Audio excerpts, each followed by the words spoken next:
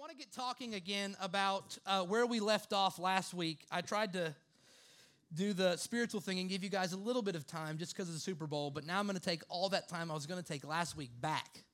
And so we're gonna have some fun tonight. But I want to continue talking about this concept that we've moved into, which is our identity as kings and priests.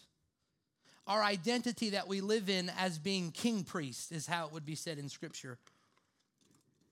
And the reality is we're normally in church, we're really good at the part of, if you'll get saved, we'll work on the salvation part and you're saved. And then we get really good at, here's what happens possibly after you die.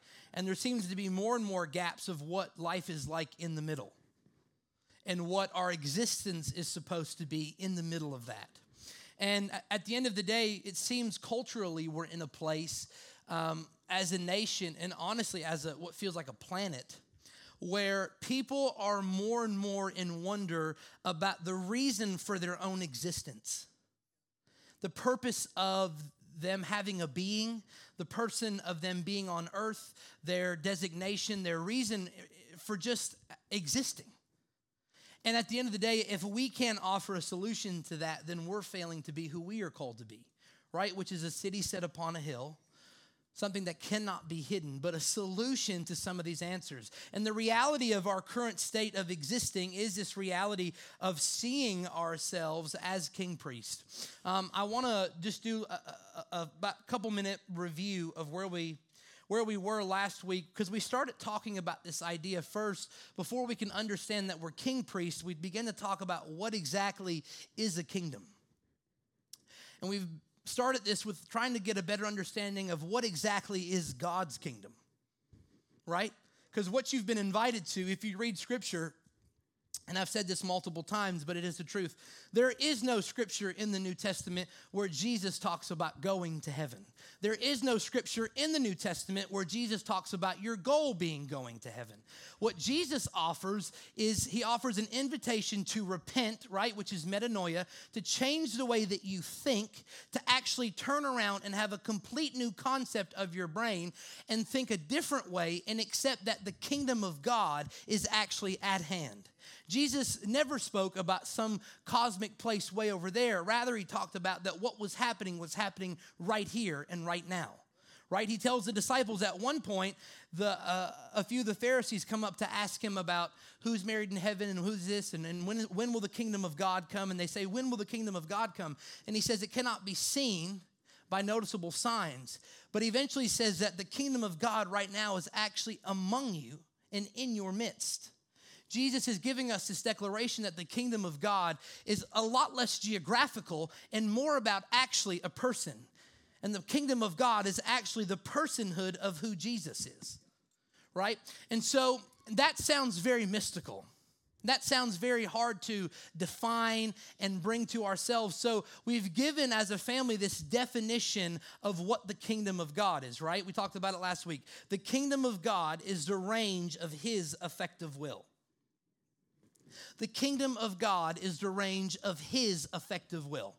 What that means is the kingdom of God is wherever someone who is a part of the kingdom is doing the work that God wants them to do, that is where the kingdom of God is. So when Jesus says things like the kingdom of God is actually amongst you, he's doing the work of the Father, which means the kingdom is right there. When we see the 70, Jesus sends out 12, they come back, then he sends out 72. When the 72 get back, there's this scripture that we've often taken as Jesus talking about sometime before Genesis. But the reality is there's this scripture where Jesus says when the 72 get back, he says, while you were out ministering, I saw the Satan fall out of the sky, be cast out of the sky like a lightning bolt to the ground. This scripture is not some ancient cosmology look at the fall of the devil. Rather, this is Jesus saying that while the kingdom of God was being spread, I actually saw the forces of darkness, the Satan, the accuser, I actually saw him fall to the ground out of his power and out of his reign as the kingdom of God was being spread. So this is what the kingdom is, right? This is our place. And so when we understand that the kingdom of God is the range of his effective will, and that the kingdom of God becomes Jesus, we have to begin to understand and have a reality of what is our place now in that. If this is what it is, and this is who it is, what becomes our place in that? And I want us to look at Romans 8:17 to start tonight. Romans 8:17, Paul says this, he says, "And since we are his true children, we qualify to share in all his treasures. For indeed we are heirs of God himself, and since we are joined to Christ, we also inherit all that he is and all that he has. We will experience being co-glorified with him, provided that we accept his sufferings as our own." Okay? So first, understand this. A part of what all Jesus has is his mission to bring the kingdom to earth. So if we share in all that he has and all that he is, the reality of that is we share in his mission. Okay? And oftentimes when we read scriptures like this, we're excited about the first part. We get to the end, and immediately shame begins to set in because we're going, what does it mean, sharing his sufferings? Should I whip myself? Should I be upset that I'm who I am? Should I be sad? And the reality, if you look at the scripture in the Greek laid out, it basically what Paul is trying to say, that if the opportunity for suffering comes, accept it. Right? So Paul is saying that we will experience being co-glorified if when the opportunity comes, we share in his suffering, right? And so the reality is it's not something to be looked upon right now with much shame for us, because we're currently in a state of just not really any persecution. We can worship freely. We can pray freely. Life is kind of more free for us. But if the day comes when meeting like this is illegal, the call will be given out of Romans 8 is, will you follow knowing this could happen? Okay? So it's not a place to walk in shame, but rather a reality to look to if something were to come up. So let's not move into this idea that we're less than because of this, okay? So we finished last week on this idea that what exactly is the role of a king priest? We see through Scripture now these things at one point in the Old Testament. We see these things very separate. They live in their own world. You have priests and you have kings. There's very few examples of both connected. We're going to talk a little bit more about those tonight. But last week we talked mainly about the idea of David. When the Ark of the Covenant's being transferred into the temple, we see David actually put on the priestly robes, which weren't allowed by him, but put on the priestly robes, and as a king, operated under the authority of a priest and brought the Ark of the Covenant, or brought the presence of God into the temple, right? We see this very loose kind of prophetic example of what an Old Testament look would be like at a king priest. This person that carries a dual role in his life. And so what is that role now relinquished to us? And the role of a king priest is broken down like this: dominion and presence. Our role as king is dominion, and our role as priest is presence. Okay? As kings, we are called to bring the cosmos into order. Not by over authority, but rather through serving. By the way that we are husbands, by the way that we are fathers, by the way that we are mothers, by the way that we are daughters, by the way we operate in our businesses, by the way we raise our kids, by the way we take care of our finances, by the way we act towards others, by the way we love others, by the way we serve others, by the way we, hopefully through the work of the Holy Spirit, begin to heal and take care of others. This actually brings the cosmos in itself into order. Because what Yahweh started in the garden in Genesis, and I've said this a million times, but what Yahweh started in the garden in Genesis, he intends on finishing through us. It wasn't a failed project. It was a project put on delay. And Jesus' announcement through the cross is that the project is back. We're back to finishing what we started, right? In Genesis, it says to be fruitful, multiply, and take dominion. In Hebrew, this word dominion actually closely, and I don't love this, but it's just reality. It actually is related to the idea of through warfare taking over land. Let's not do that. Let's not start a war or nothing. We're not the Crusaders here. But this is how they would have viewed this idea that there are, as Paul's language would be, principalities and forces of darkness. And the idea is a waging of war by how we serve and love. And then our tied role with that is priest.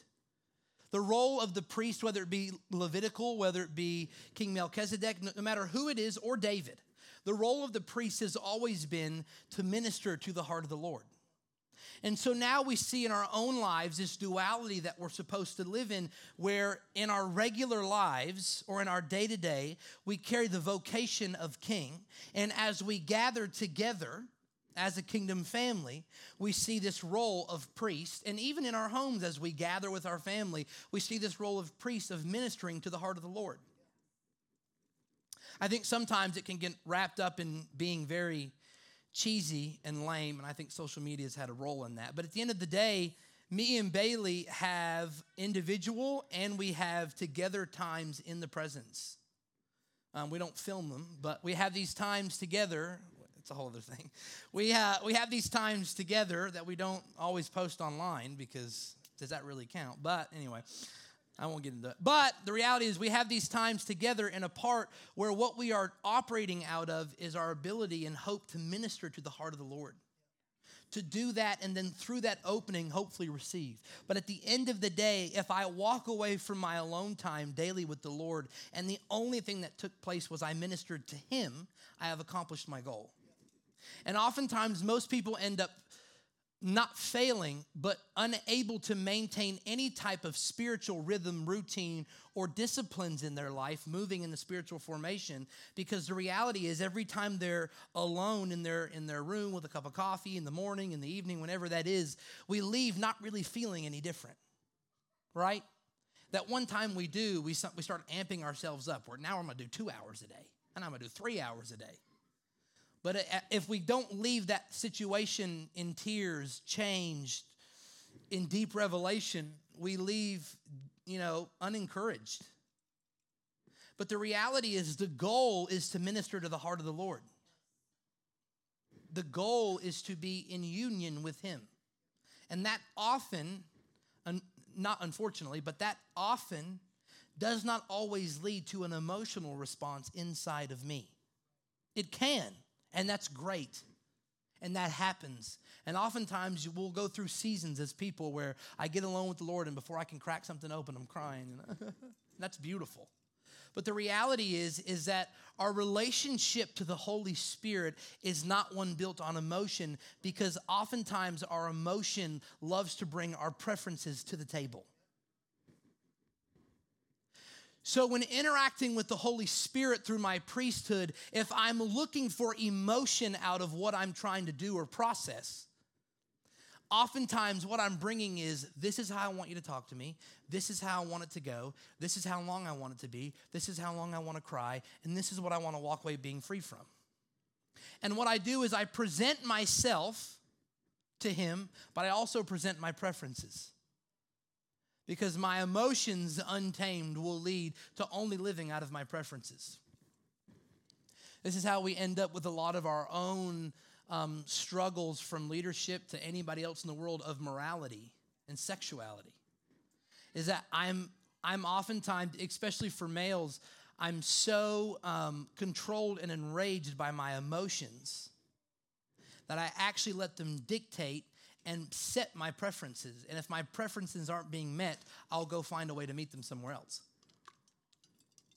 Selah. But let that be with you. I bless you with that. But I want us to understand that this idea of dominion and presence is the great call that I think all of us in our hearts are looking for and desiring. I talked about this last week, but when I was a kid, especially growing up as a pastor's kid, like every week, if a special speaker came, guess who was getting a prophetic word? I was. Guess who was brought up on stage? I was. Guess who wanted to blow their brains out? I was. Guess who every person told was going to be the next I mean, they were right, but guess who everyone told was going to be the next guy? I was. And so my whole life, and for most of us who go to, especially if you've been to a youth camp, the whole idea of a youth camp was to go and find your calling. You know, you're either going to be an evangelist or a missionary or a worship pastor or a youth pastor. Then hopefully if one of those panned out enough, maybe you could become an associate pastor. Get a little money in your pocket. Then maybe a senior pastor, who knows? Right? This is kind of the avenue that we've seen. We've all looked for our great calling in life, when the reality is our calling in life is this idea of dominion and presence. And our vocation often falls within this.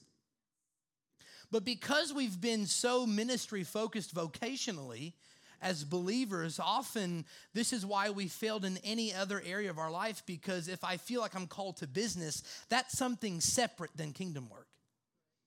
Right? If I'm in business, that's something separate. If I'm a teacher, that's something separate.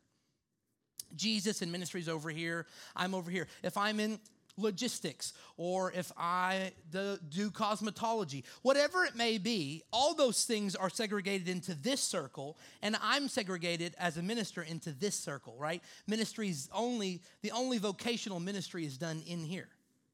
But that only happens when our view of what we're doing here is the substance of everything that we are in Christianity. But you're actually called as a king and priest, or queen and priest. Okay. I was trying to get everybody involved there, but it's fine. I'll just stick to king and priest. It sounded weird coming off my tongue anyway. Okay, queens, here we go. No, I'm kidding. No, I'm just joking. It feels like a lot. But the reality is this, is that vocationally, you are called to reign and rule and bring dominion. The reality of, if you were to go to the tap room, which is downtown, which is Bert's Bar, which is an incredible place to go, Fountainhead Tap Room, woohoo. If you were to go there and see him working, half the time he's getting stuff ready. The other half, he's casting a demon out of somebody, or talking somebody off a ledge, or pushing somebody away from depression, or it's like, geez, take a break, Bert. Relax, Jesus. No, I'm just kidding. He's not that great. But the reality is that his business, although not ministry-focused vocationally, is bringing this order to the cosmos, because as you walk through the doors, there is an amount of presence there that won't allow you to leave like you came in. And this is a totally new way of looking at life. But this is how the early church would have saw existing. Paul's vocation as a tent maker did not stop because of his calling. Rather, he saw it as an avenue to reach those who could not be reached by the church in the house. And when our vocation lines up with our role as king and priest, our lives begin to become not so monotonous and miserable, because we see a greater charge to who we are and who we're called to be. Good? Awesome. Still got a bunch of time, so we're good. So let's look at 1 Peter 2, 7 through 10. This is our text we read, that Katie read so beautifully. And this is really the centerpiece of what Peter's trying to say in 1 Peter. He's opening this whole start of this thing, understanding who Jesus is, and then he brings us to this conclusion. He says, as believers, you know his great worth. Indeed, his preciousness is imparted to you. But for those who do not believe, the stone that the builders rejected and discarded has now become the cornerstone, and a stone that makes them stumble, and a rock to trip over. They keep stumbling over the message because they refuse to believe it. And this they were destined to do. But you are God's chosen treasure. Ready? Here it comes. Priests who are kings, a spiritual nation set apart as God's devoted ones. He called you out of darkness to experience his marvelous light, and now he claims you as his very own. He did this so that you would broadcast his glorious wonders throughout the world. For at one time you were not God's people, but now you are. At one time you knew nothing of God's mercies because you hadn't received it yet, but now you are drenched with it. This is the idea. A nation set apart. Paul uses this language in Colossians, that you've actually become a heavenly colony. When we think of colonization, I know it has a lot of negative connotations to it just with history. But at the end of the day, when people were coming to colonize America, they were bringing over at the time British concepts, British ways, British business, British commerce to some place where it did not exist and cultivating it there. This is the idea that Paul and Peter are trying to get across to us, is that there is actually a different way to do life. Jesus would say it like we've said before, like this: repent. Repent, once again, metanoia, is not about our ability to be ilgalic or shameful. There is a part of repenting of our sins and telling the Lord who we were. But the reality of repentance, metanoia, is about the ability to change the way I see and think, to do a complete flip of my understanding of actually existing. This is repentance. I thought marriage was like this. How do you define marriage now? I thought finances was like this. How do you define finances? I thought success looked like this. I thought materialism meant this. I thought being satisfied meant this. And the reality is the Lord is trying to not simply just create good people, but actually create people who actually expand ourselves to those around us and colonize whole areas. These are cities set on a hill whose light cannot be covered. And this reality comes out of our own understanding that we are kings and we are priests.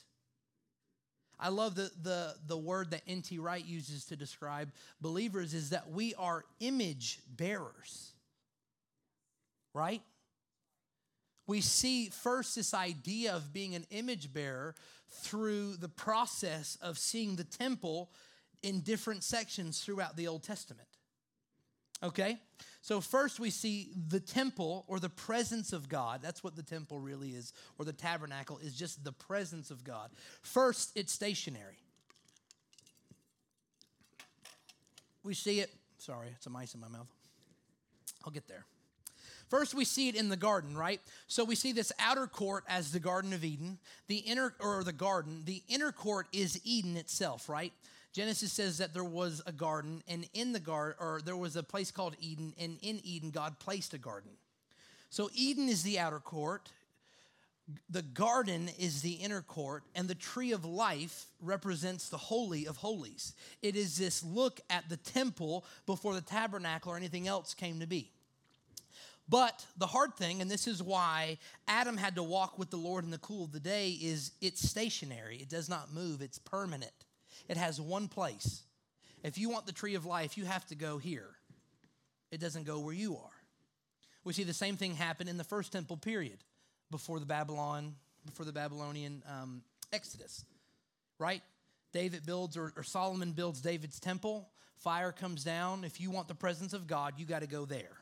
That's where it's at. That's its location. For a while, though, during the Exodus, we see it become mobile. We see the tabernacle come. And basically, and this is a prophetic sign for those of you that love those, the reality is wherever Israel is, that's where the presence of God is. Wherever Israel goes, that's where the presence of God is. And the first thing Israel does as they move from encampment to encampment to encampment is begin to reset up the tabernacle, the temple, and create this place. And that way anyone going by when they saw it would know that's where the Lord is. And then Jesus and Peter and Paul bring this even deeper revelation, which is wild, that the temple has now moved. And the reason during the second temple period, when the temple was rebuilt after the return from Babylonian exile, the reason the presence of God never returned to the temple is because it was actually moving somewhere else. It was actually moving into you and into me. And we have seen now this example in the Old Testament brought to its completeness that, yes, wherever the people of God is, that's where the temple of God is. That's where God's presence is. Not because there is a place, but because there is a people group. Because there is a person. Paul says it like this in 1 Corinthians 3:16. He says, don't you realize that together you have become God's inner sanctuary? And that the Spirit of God makes his permanent home in you. Now, God's inner sanctuary, we would know, the inner sanctuary would be the Holy of Holies. That is where the actual presence of God dwelt. Now, here's what's wild. There was only one people group allowed into the presence of God. It was the Levitical priest.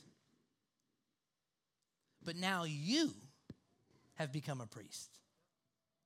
And instead of you entering into the presence of God, which you can do, the reality is the presence of God now lives within you through his Spirit. I know it sounds simplistic, but I promise you it's better than that. And the reality is the call of Adam and Eve, when God says we will make them in our image, is that they will become image bearers, representatives of someone else. We talked about this last week, right? If Bo here on the front row starts running around, going crazy, throwing stuff, screaming, hitting Brian, it'd be a fair fight. I think Bo would win. But hitting Brian, the reality is this, is that we really wouldn't look at Bo. Because Bo's, are you 2? Yes? Okay, thank you. Bo's 2. So we really wouldn't look at Bo and care. Oh, thank you. You holding it up? 2. Thank you.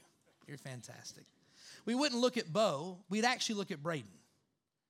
And we'd say, what the heck is Braden doing? Why didn't he get off the microphone, Mr. American Idol, and take care of his kid? Right? That's what we'd all be thinking in the moment. We get it. You're a big worship leader. Now take care of your child. And the reality is this, is the reason we're looking at Braden is because Bo is oftentimes an image bearer representative of who Braden is and who the Hasty household is. And every time Bo does something, the reality is it represents Braden. Growing up as a pastor's kid this town's gotten bigger, but it's still very small. There was this uncanny ability that every time I did something bad, someone in our church was nearby. All the time. You can ask Adam. He was mostly with me every time I did something bad.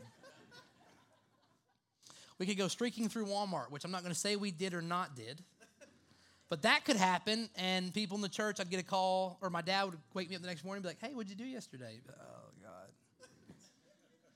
And the reality is, and this is a hard burden oftentimes, why you see pastors' kids struggling so much, is there's this thing that lives inside of you that you not only represent your father, but you actually represent a church. That's hard. That's really hard on a kid. But you realize this weight of being an image bearer. And this is what Paul is trying to get across, and we're about to really dive into Hebrews here in a second. This is just the introduction. But the writer of I know, Merry Christmas. This is just us getting started. But the writer of Hebrews, as we're about to get into it, is trying to pound this into our brain. Paul's trying to pound this into our brain that you've actually returned to being the visible, tangible representative of God to your circles of influence. When we say circles of influence, we mean our families, people in our work, places around us, things that we have a voice in.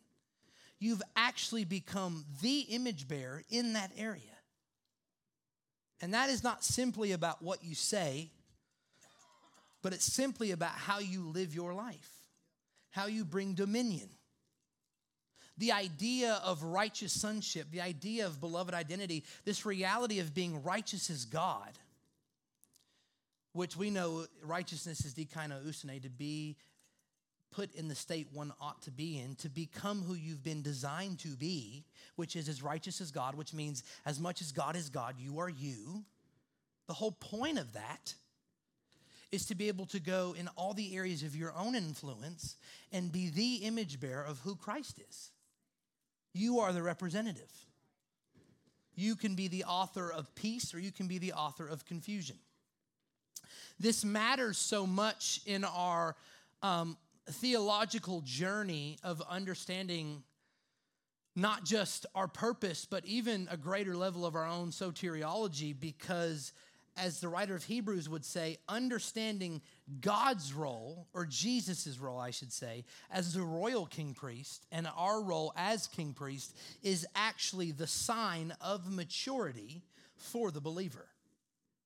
So let's crack into Hebrews. We're going to be going through a lot of Hebrews tonight. And so I could go through chapters 3 through 7, but I figured we all didn't want to be here all night, so I'm going to jump around. But I encourage you to read through Hebrews yourself. We just don't have the time to get to all of it. But we're going to start in Hebrews 3. We're going to look at 12 through 15 first. It says this: "So search your hearts every day, my brothers and sisters, and make sure that none of you has evil or unbelief hiding within you, for it will lead you astray and make you unresponsive to the living God. This is the time to encourage each other to never be stubborn or hardened by sin's deceitfulness. For we are mingled with the Messiah." I want you to think about that. For we are mingled with the Messiah. "If we will continue unshaken in this confident assurance from the beginning until the end. For again, the scriptures say, if only today you would listen to his voice. Don't make him angry by hardening your hearts as you did in the wilderness rebellion." Now, this letter is to a group of Jewish believers. So when he says in the wilderness like you did, he's talking to Jews, right? Hebrews, the Jews. And I want us to start here, and it's not going to make a lot of sense with where we're going, but it will as we keep going down. First is, the thing I want us to see is that in this scripture, in the beginning, evil and unbelief are actually attached together.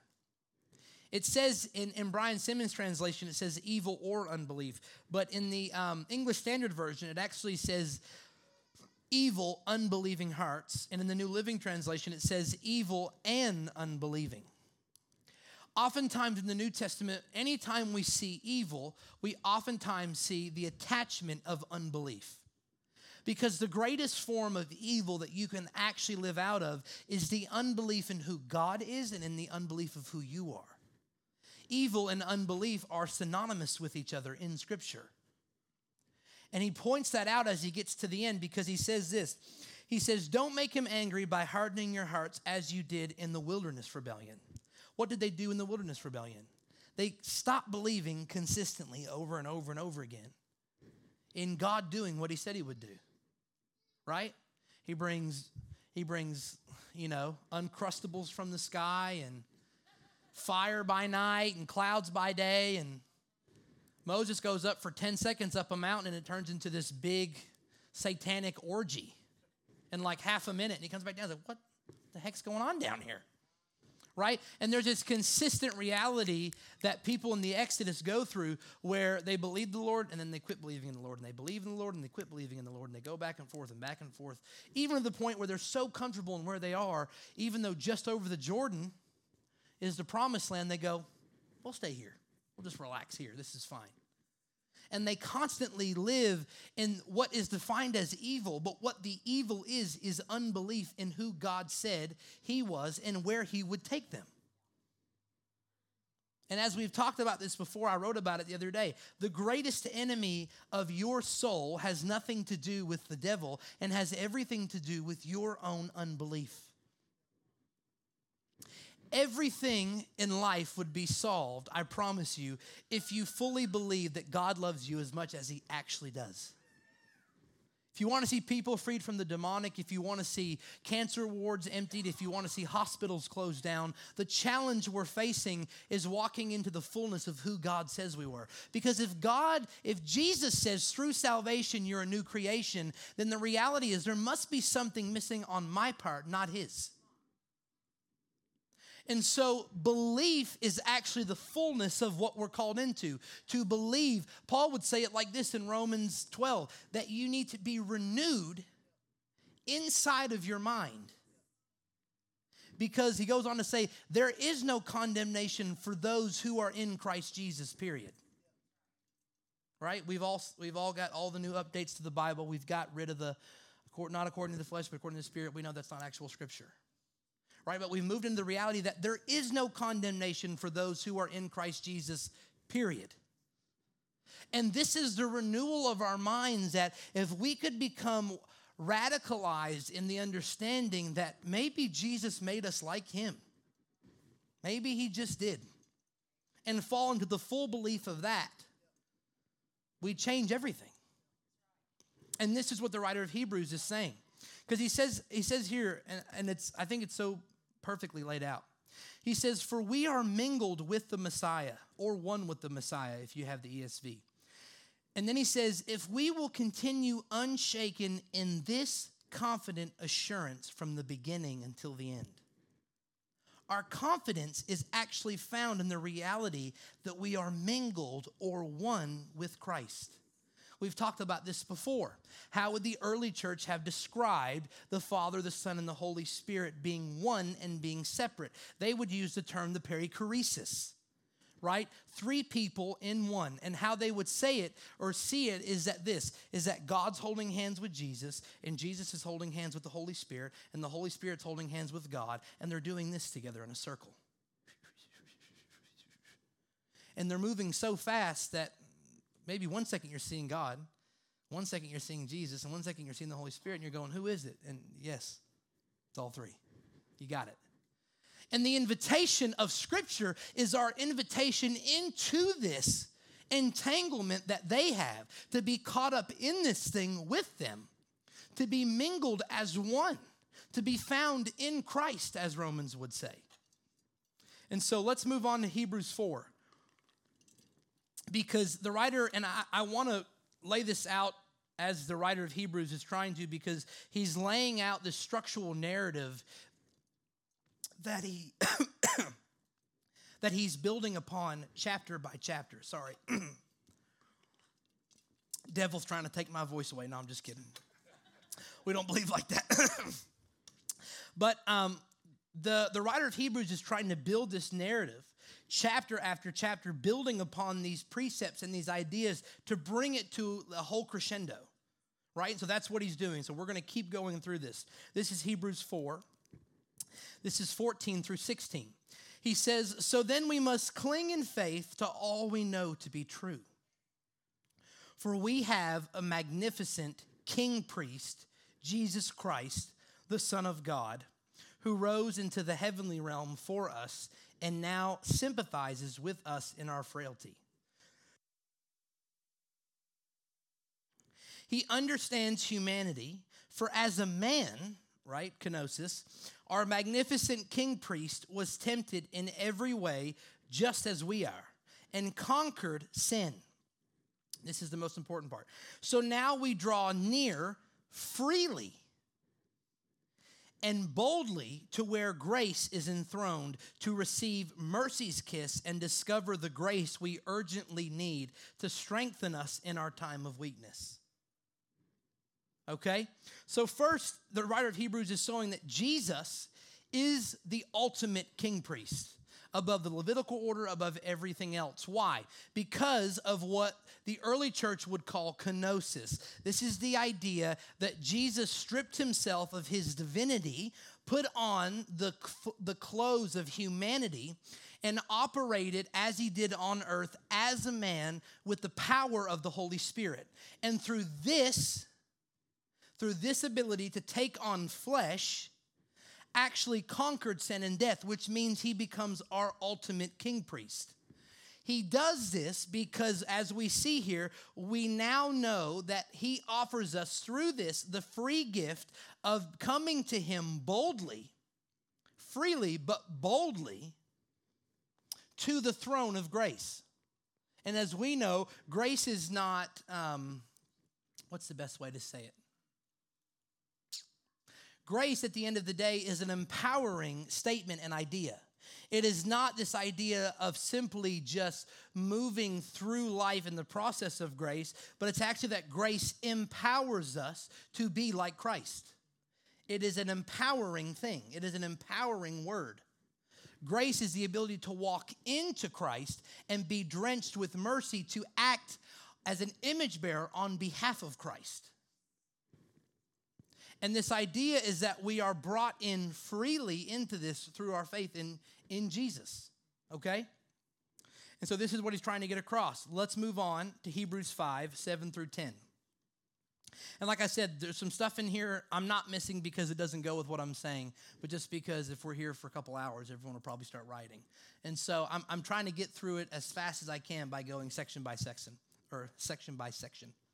Hebrews 5, 7 through 10 says this. During Christ's days on earth, he pleaded with God, praying with passion and with tearful agony that God would spare him from death. And because of his perfect devotion, his prayer was answered and he was delivered. But even though he was a wonderful son, he learned to listen and obey through all his sufferings. And after being proven perfect in this way, he has now become the source of eternal salvation to all those who listen to him and obey.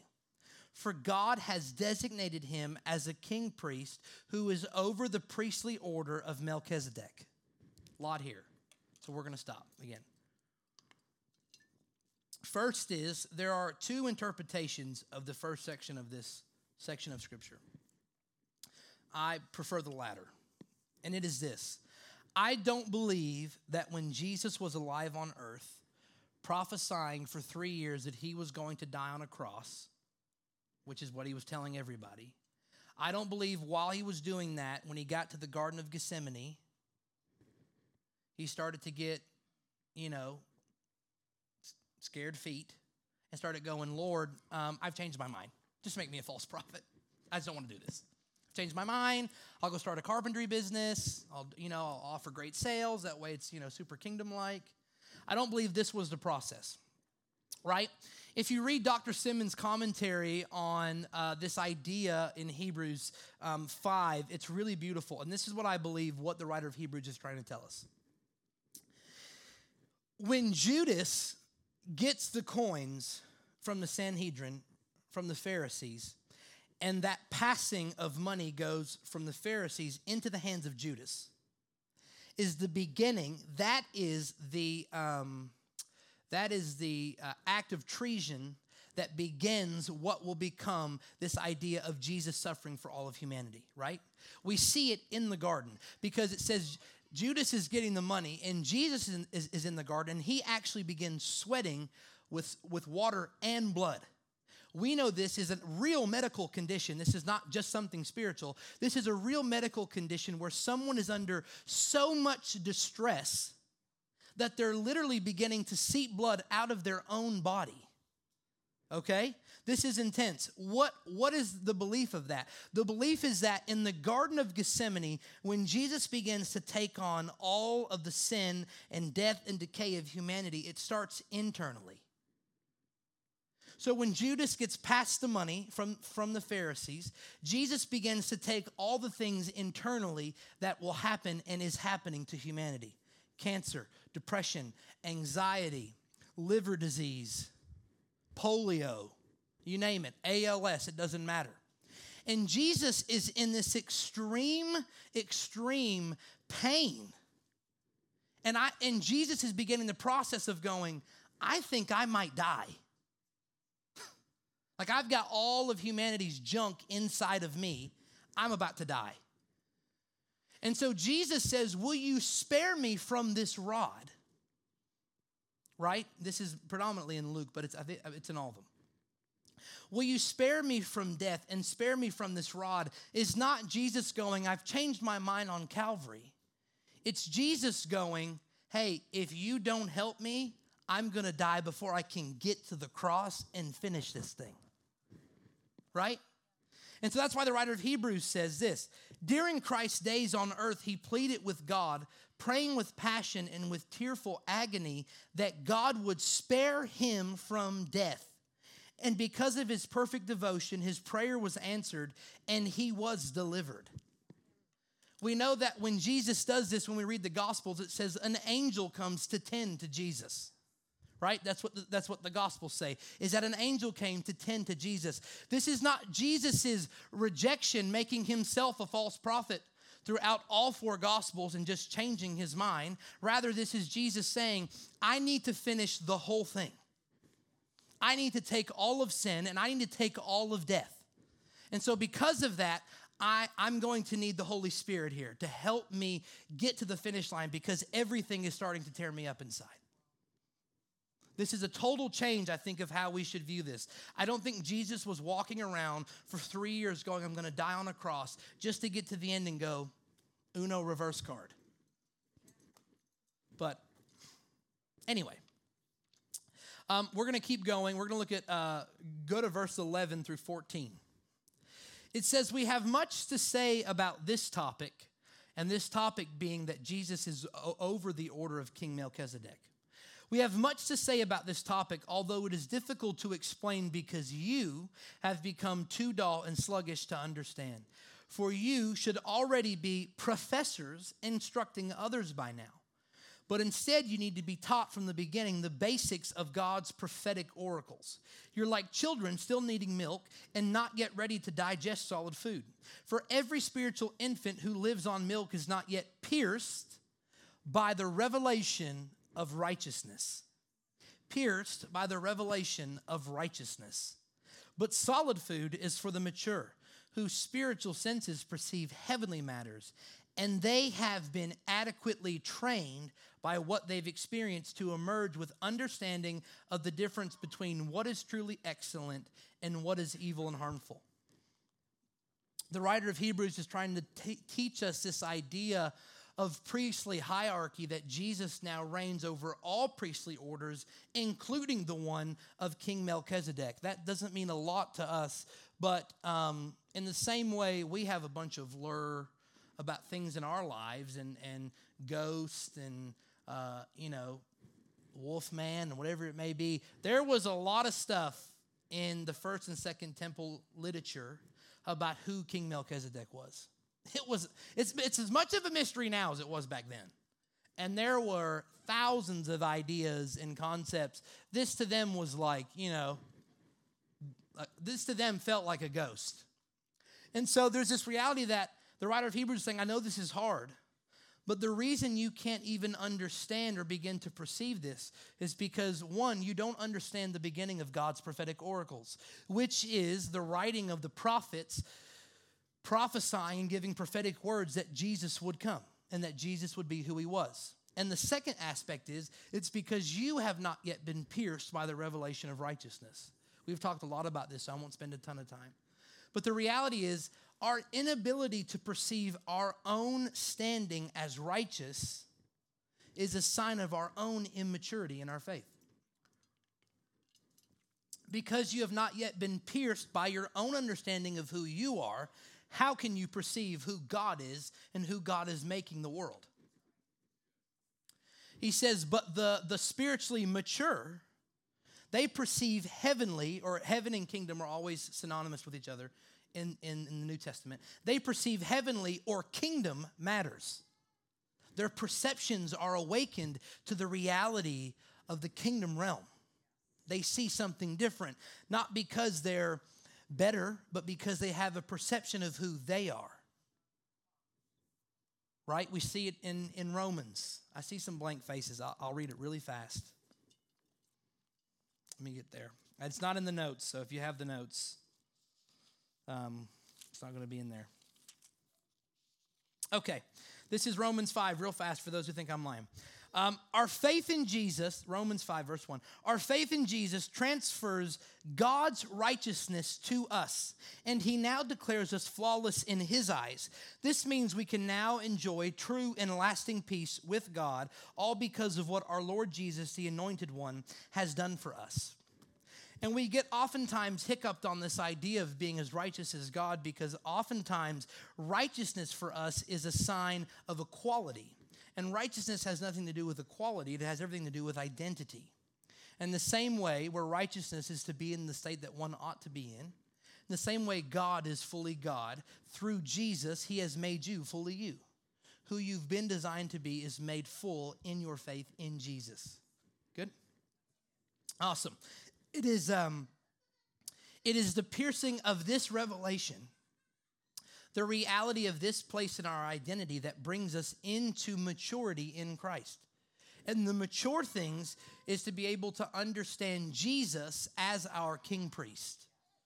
Someone's getting it in the back. Hallelujah.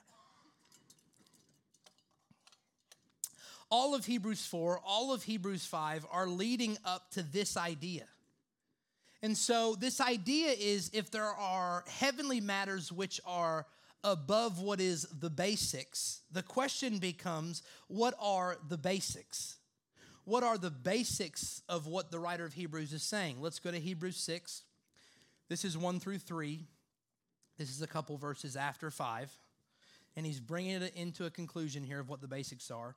He says, now is the time for us to progress beyond the basic message of Christ and advance into perfection. The foundation has already been laid for us to build upon. Here it is. Turning away from our dead works to embrace faith in God, teaching about different baptisms, impartation by laying on of hands, resurrection of the dead, and eternal judgment. And so with God's enablement, we will move on to deeper truths. This is the foundation that the writer of Hebrews is trying to get us past. First is that repent from your sins, change the way you think, change away from the message of the law, and move into the message of faith, which is your perfectioning through Christ Jesus. This is the first one. Second is the different baptisms. If you're a Passion Translation person, Dr. Simmons says there are 7 different translations in the New Testament. I don't like that. I don't agree, which is fine. You can if you want. It's just not my thing. I think what he's actually talking about is the 2 breakdowns of 2 different baptisms, which is baptism by water, which in the early church, you were a catechumen until this happened, and then you became catechized, right? The idea of being baptized in water and being baptized in the Holy Spirit. So difference, repenting from sins and understanding life, not through the law, but through faith. Different baptisms, baptism by water, baptism by fire. 3, impartation by laying on of hands. This is including healing. This is including, it says all the elders put their hands on Timothy in 1 Timothy, right? The impartation of leadership, the impartation of healing, the impartation of prophetic words, the impartation of whatever it is. This is all done by laying on of hands. And last is resurrection of the dead and eternal judgment. And we understand that resurrection of the dead is people coming back to life, not people escaping to somewhere. But I'm not going to get on my soapbox tonight, I promise. But we know this has nothing to do with a secret, special secret coming and going. But this is the rising of the dead. Laura gets me. Thank you, Laura. And so we understand that these basics are not something to be now overlooked, because we can oftentimes, especially in charismatic movements, we can become extreme revelation junkies where the basics of our faith now become minute. Let's move on. This is not the idea that we're supposed to necessarily make all the basics overlooked, but they are actually the foundation upon which we can build into maturity. As I understand these things in their fullness, which all these things are attached to my identity and to God's identity, we actually move into the fullness of what we've been designed to be and who we are designed to look like. Okay? And this all comes with this idea that Jesus has brought the ability to become righteous. We know in the Old Testament, our righteousness is as filthy rags. We know that before Jesus, we could not be brought into the temple. We know that we could offer nothing to be there. But now through Jesus and being pierced by righteousness, we have full access to the fullness of God. There's a foreshadow of who we would be in who King Melchizedek would be, or was, I should say. And the writer of Hebrews says it like this in Hebrews 7. Hebrews 7, 1 through 3 says this: Melchizedek's name, I love this, means king of righteousness. He was the king of peace. Because the name of the city he ruled was Salem, which means peace. And he was also a priest of the Most High God. Now, when Abraham was returning from defeating many kings in battle, Melchizedek went out to meet him and blessed him. Then Abraham took 1/10 of everything he had won in battle and gave it to Melchizedek. This Melchizedek has no father or mother, and no record of any of his ancestors. He was never born, and he never died. But his life is a picture of the Son of God, a king priest forever. Imagine being the writer of Hebrews and being like, I'm going to totally blow their minds. Watch this. He had no mother, he had no father, he never lived, he never died. And I'm not going to tell you what happened to him. It's like the worst cliffhanger ever. Right? I've read whole thesis and dissertations just around the idea of who King Melchizedek is, and every time you read it, you're like, it always ends up with, but we'll never know. It's like, this is our ideas, but we'll never know. You know, it's awful. It's like how many licks does it take to get to the center of a Tootsie Pop? The world may never know. The world may never know. And so this idea is that Melchizedek represents first Jesus. Melchizedek is the king of righteousness, which means that his kingdom is built upon the idea of being righteous. And the name of his kingdom is peace.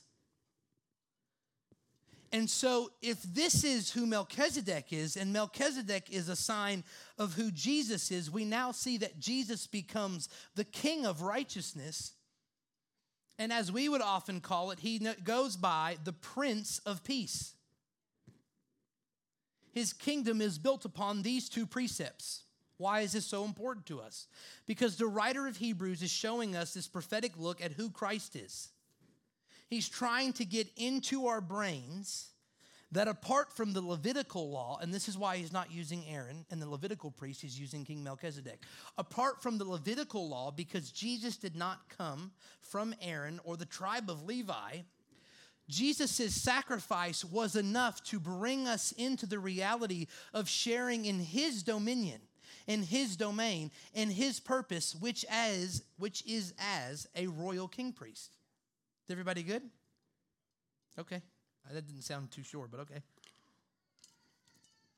He breaks this down further as we keep going. This is Romans 7, 5 through 6. Because the writer of Hebrews, as he's building upon this, he's dealing with, as I told you, this was written to Jews. What he's dealing with here is that Jews are still in this unbelief and this reality that, yeah, we believe in Jesus, but let's do a little bit of the law. Let's do no bacon, and we'll do some stuff. And the writer of Hebrews is trying to build this narrative out of explaining why this is not true anymore. He goes into Romans 7, 5 through 6. He says, when we were merely living natural lives, the law through defining sin. Oh, I'm in the wrong part here. Okay, let's, go to Hebrews. I'll tell you what, let's actually go back. If you have your Bibles, go to Romans 7, 5 through 6. I want to touch on this. Thank you. Great job, Brody. You're awesome. I want to touch on this before we move on because, let's do this. I wasn't going to, but let's do it. The reality of the law and why it has to be gone, according to the writer of Hebrews, according to Paul in Romans, is this. That the law in itself is perfect. If you were to look at just the law. Okay, over here, here's the law. It's perfect. But once the law gets introduced to humanity, we become aware that it is unable to produce the righteousness and holiness that we are needing to be in full relationship now with God. Because what did the law do according to Paul? This is Romans. Go ahead, Brody. Go to Romans 7, 5 through 6. This is what Paul says. When we were merely living natural lives, the law, through defining sin, actually awakened sinful desires within us, which resulted in bearing the fruit of death. But now that we have been fully released from the power of the law, we are dead to what once controlled us, and our lives are no longer motivated by the obsolete way of following the written code, so that now we may serve God by living in the freshness of a new life in the power of the Holy Spirit. Paul is stating this, that once God gives Moses the law, right? Before this, although we are guilty, we don't know what we're guilty of, right? And then when God presents Moses with the law, what we become aware of is this, is that there are things we're not supposed to do, and my humanity kind of only wants to do those things now. Right? If you tell your kid, this is the one thing in the house you're not allowed to touch, but you can have access to the rest of the house, you know what they're going to be like? I really want to touch that thing. I really want whatever that is over there. And Paul is describing this idea that what the law has done to us is actually teach us now right from wrong and awaken the truth of what sinful desire actually is inside of us. This is what the law has done. The law in itself is perfect, and if upheld would keep someone perfect. It never happened, right? All of the Old Testament is proof of that. So the law has not only awakened us to what is wrong, it's actually enticed us into what is wrong. And now because we've done what is wrong, we now actually receive the wages of sin, which is death. This is a conundrum, right? This is a massive conundrum we have to deal with, Paul is showing us. The writer of Hebrews would sew it up like this. This is Hebrews 7:18 through 21. Amen. The old order of priesthood has been set aside as weak and powerless. For the law has never made anyone perfect, but in its place is a far better hope, which gives us confidence to experience intimacy with God. And he confirmed it to us with his solemn vow. For the former priests took their office without an oath, but with Jesus, God affirmed his royal priesthood with his promise, saying, the Lord has made a solemn oath and will never change his mind. You are a king priest forever. Amen. Does that not sound good? We're getting close. The writer of Hebrews is saying this. The law is here, and it's never made anyone perfect. The law itself, please don't mistake me, the law itself, not a bad thing. The law mixed in with humanity, no good. But at the end of the day, if we begin to ask ourselves, okay, if that's the case, why did God bring the law at all? That's the natural next thought off in our brain. The reason, according to Paul, we don't have a ton of time to get into this. The reason that God brought the law to Moses is this reality. If Jesus was going to live a sinless and blameless life, there had to be a list of things that would make him sinless or blameless. And so God brings the law to show us what it means to be fully holy and fully righteous, and Jesus does all of it. Every bit of it. Thank you. Right? And so the law comes, unfortunately awakens our sinful desires, but also shows that Jesus did what he did in perfection. And Jesus' perfection gives him the declaration that God puts an oath over him that you will be a king priest forever. This feels a little less important to us, and here's why.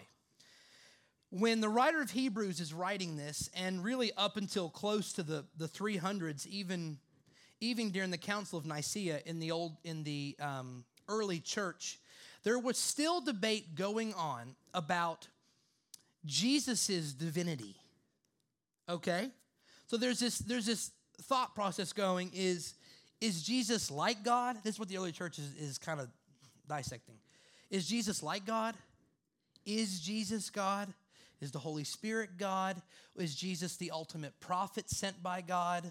And so all these things are rattling around throughout the church, throughout the New Testament, throughout all the different churches in Rome and Philippi and Corinth and all these places. There's this debate almost of who is Jesus? And the apostles are going, he is God.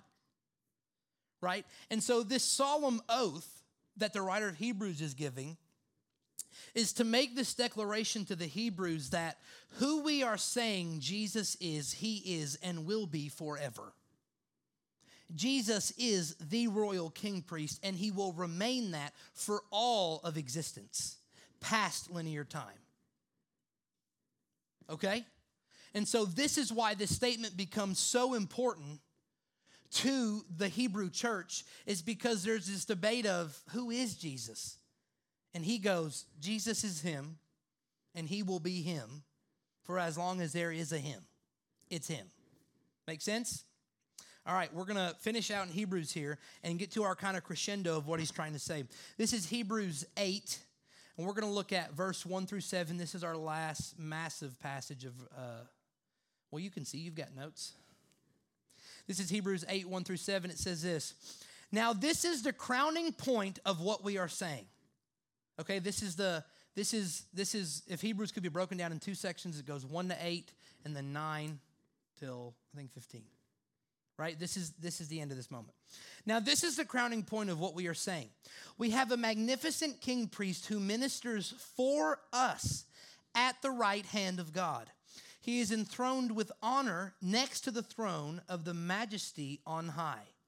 He serves in the holy sanctuary in the true heavenly tabernacle set up by God and not by men. Since every high priest is appointed to offer both gifts and sacrifices, so the Messiah also had to bring some sacrifice. But since he didn't qualify to be an earthly priest, right? Jesus couldn't be an earthly priest because he wasn't from the tribe of Levi. And there are already priests who offer sacrifices prescribed by the law. He offered in heaven, or the kingdom, right? Those words are synonymous. He offered in heaven a perfect sacrifice. The priest on earth serve in the temple that is but a copy modeled after the heavenly sanctuary, a shadow of the reality.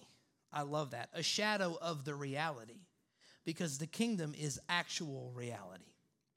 Goes on. For when Moses began to construct the tabernacle, God warned him and said, you must precisely follow the patterns I revealed to you on Mount Sinai. But now Jesus the Messiah has accepted a priestly ministry which far surpasses theirs, since he is the catalyst of a better covenant, which contains far more wonderful promises for us. For if that first covenant had been faultless, no one would have needed a second one to replace it. No one would have needed a second one to replace it. Jesus, according to the writer of Hebrews, has been crowned as a magnificent and royal, top of the lineage king priest. And he now ministers for us to God. And he has been actually crowned with a royal ministry. He has been given a heavenly mission, as it would be said. And if we were to start peeling back, we would see very quickly that according to Hebrews 3, as he says, I'm bringing all this together, he's trying to first point out in Hebrews 3 that we are mingled with the Messiah. That this now royal mission of bringing the earth into the fullness of what God intended, right, is not only the Messiah's mission, but now, somehow, it seems, through our faith in Jesus, we are now mingled into him and into this mission ourselves. We now carry the combination of king and priest just as Jesus does. He is our royal king priest. Don't shoot the messenger. He's our royal king priest up here. But we are now mingled inside of this thing to now take part in, now that I live in Chattanooga, I am now an image bearer and a king priest called to bring order and the ministry and mission of Christ to where I am. This is not, please don't mistake me, and I've said this before, this has very little to do about your ability to stand outside of Walmart and say, can I tell you about Jesus? This is not what this is. That's great. You can do that all you want. I'm not saying that's a bad thing. Have at it. Pass out tracts every day. Don't bother me. But the reality is greater than this. Jesus comes on the scene and not only ministers in his earthly life, Jesus comes on the scene and shows a whole new way of living, a whole new way of operating. He changes the way, the dynamics that people have. He changes the way we view money, the way we view relationship, the way we view food, the way we even view matter. He starts walking on water. And then when he gets raised from the dead, he starts walking through walls. Jesus actually changes the ability of how we view how matter works. That's a pretty big deal. That's a pretty big change of how we would view the current state of the world. Like, could you imagine sitting down today with a top-end scientist and then being like, no, like matter can't move through other matter. And you're like, watch this. You just put your hand through a wall. Let's get to that. That'd be fun. And this is how Jesus is redefining not only earth, but how the cosmos works, because the cosmos works by him. The scriptures say that the entire cosmos is held up by God, not the other way around. And I am mingled into this person. We read it earlier, but Romans says that I not only inherit all that he has, but all that he is. I am commingled into this reality. And it's because I've become the inner sanctuary, right? 1 Corinthians 3:16, it's in the notes. Don't you realize that together you've become God's inner sanctuary? And that the Spirit of God makes his permanent home in you? How radical of a thought that the God who holds the cosmos up, the Jesus who has become royal king and priest, has now become ours. And we now become his image bearers. I have this statement written down that our current state within our country, our marriages, our families, our businesses, and most importantly, the current state of those that are hurting. The reason all this is suffering is not because the world is just supposed to go to hell in a handbasket. Rather, it has become in its current state because we have decided to stop reigning and start participating. Right? And oftentimes when we think participation, I don't think it's coming off the way that maybe you're thinking it is. So I want to put it like this. Reigning right now is the ability not only to show good and better values, but it's also the ability to innovate how people see themselves. Reigning is the ability to go, I know you think life has to look like this, but it doesn't. And to that person, that's innovation. Because that's a whole new way of viewing their own genetic makeup. I know you think, because your whole life has been line after line of poverty and poverty and poverty, but you're actually called to something greater to that. Let me show you. That's reigning. Participation looks like this. Everyone else defined for me what life is supposed to look like, and that's what I'll do. That includes sin, but that also includes just the way it is, right? Me and Bailey have heard it our whole pregnancy. Oh, get ready. 3rd trimester is the worst. Get ready. You're going to lose all your sleep when the baby's born. Get ready. It's going to hurt. Oh, you're doing a home birth with no medicine. Good luck. Hope you can walk after. Right? We've heard it our whole pregnancy. Oh, man, wait till they're 2. Wait till they're teenagers. Right? And what people are doing is they're participating in how other people have examined how the world has worked.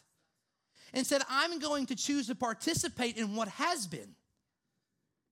And me and Bailey have been holding up garlic and crosses going, no, thanks, we'll reign. Naminos Christos, whatever it is the Catholics do to get that away from us. Right? We talked about this last week with a couple that was here, that if the curse of Adam and Eve is over, that includes pain in childbirth. And our reality is not walking into our birth story going, oh man, it was awful. It's walking in going, yeah, quick and easy. It was great. Loved it. It's fantastic. How you sleeping? Like a baby. He sleeps 8 hours a night. It's awesome. It's great. And when you do that, people are going to go, that's awesome. I'm so happy. Wait till he's 2. Wait till he's 5. Wait till he's in high school. It's the nature of how we do. We want to participate in how awful things are. We want to participate in how it is. I've used this in my own language. People will go, how you doing? I'm great, just super busy. Well, are you busy or do you have purpose? Because if you're busy, you're just looking for artificial significance. But if you have purpose, that's not busyness. That's purpose. That's meaning. That's vocation. That's life. That's existence. right? And oftentimes what we've done is we've chosen the lesser and we've chosen participation when reigning is fully on the table. This is the idea of what it means to be a king priest, to reign and to rule, to innovate, to create, to make new, to change the way we view things, not to participate in how they have been. Because I think if you currently look at the state of how things have been, they kind of suck. It's a Greek word. They suck. And there's more. Let's go ahead and stand.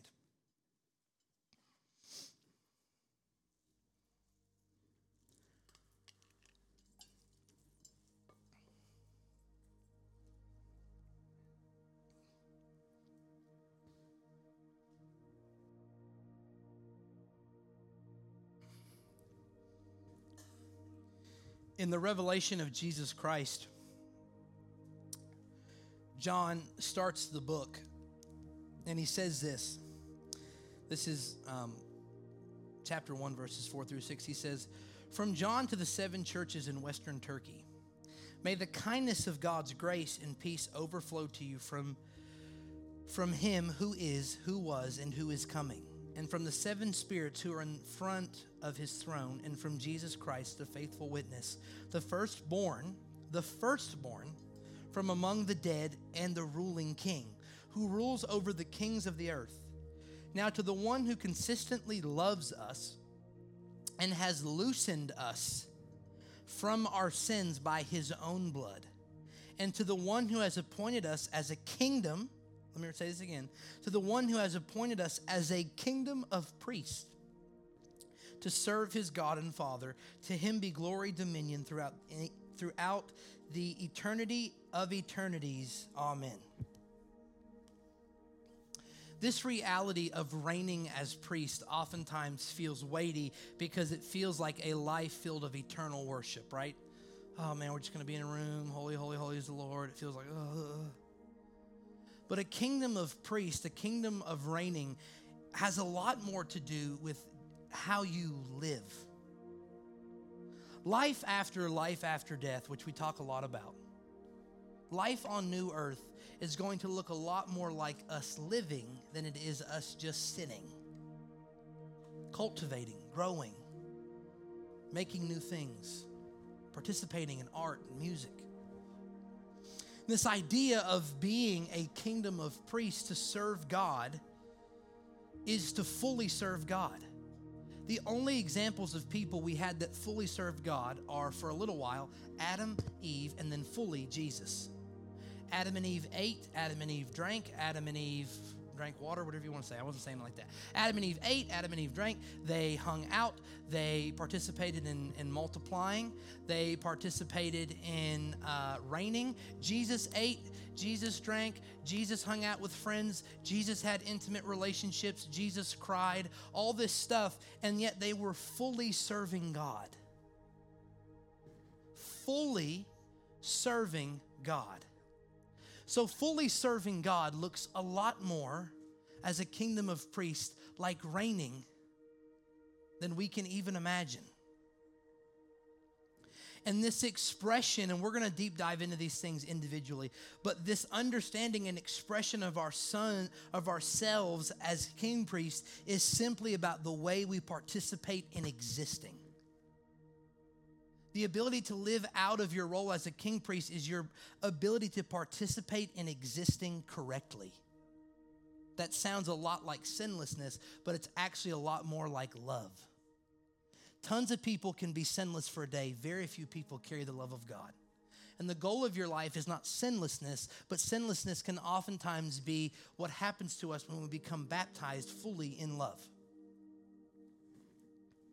And the reality is this is all tied into love, and the whole gospel is tied into love because love's full expression is sharing.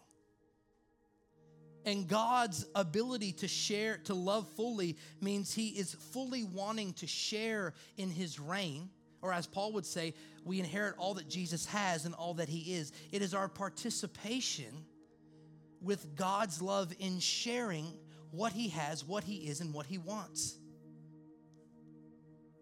I want us, and you guys can just go ahead and close your eyes. I just want to make this a really holy moment. I want our kingdom family to be a house of people who not only know how to minister to the heart of the Lord and welcome him into the room, but that know how to live life well. I don't want our marriages to go to shambles. I don't want our pregnancies to be hurtful. I don't want us to live in poverty. I want us to carry joy. I want us to carry hope. I want us to innovate in the world. I want us to be creators of art and music and families and joy. I want us to be cultivators of hope and peace. This is your call. This is much more. This is much more than just hold on till the end. This is much more than singing songs about waiting for your homecoming.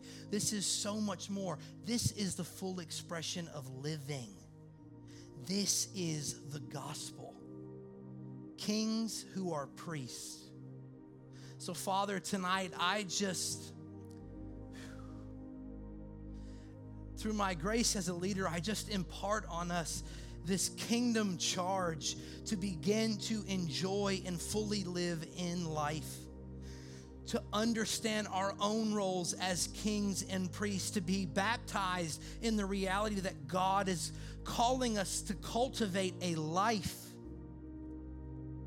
Let us leave this perverted idea of having to die to our flesh daily, to having to chance death every day, to having to re-kill the old man, to having to choose that we're just going to sin over and over again, and this one thing is never going to leave, and it's just the reality of who I am. But let us move into what God says is true, which is you are a new creation. You have been made whole through the blood of Jesus. Let us begin to cultivate lives as kings and priests in our city, in our homes, in our levels of influence. Tonight we worship you, we praise and exalt your name. We leave empowered tonight. In Jesus' name we pray, amen.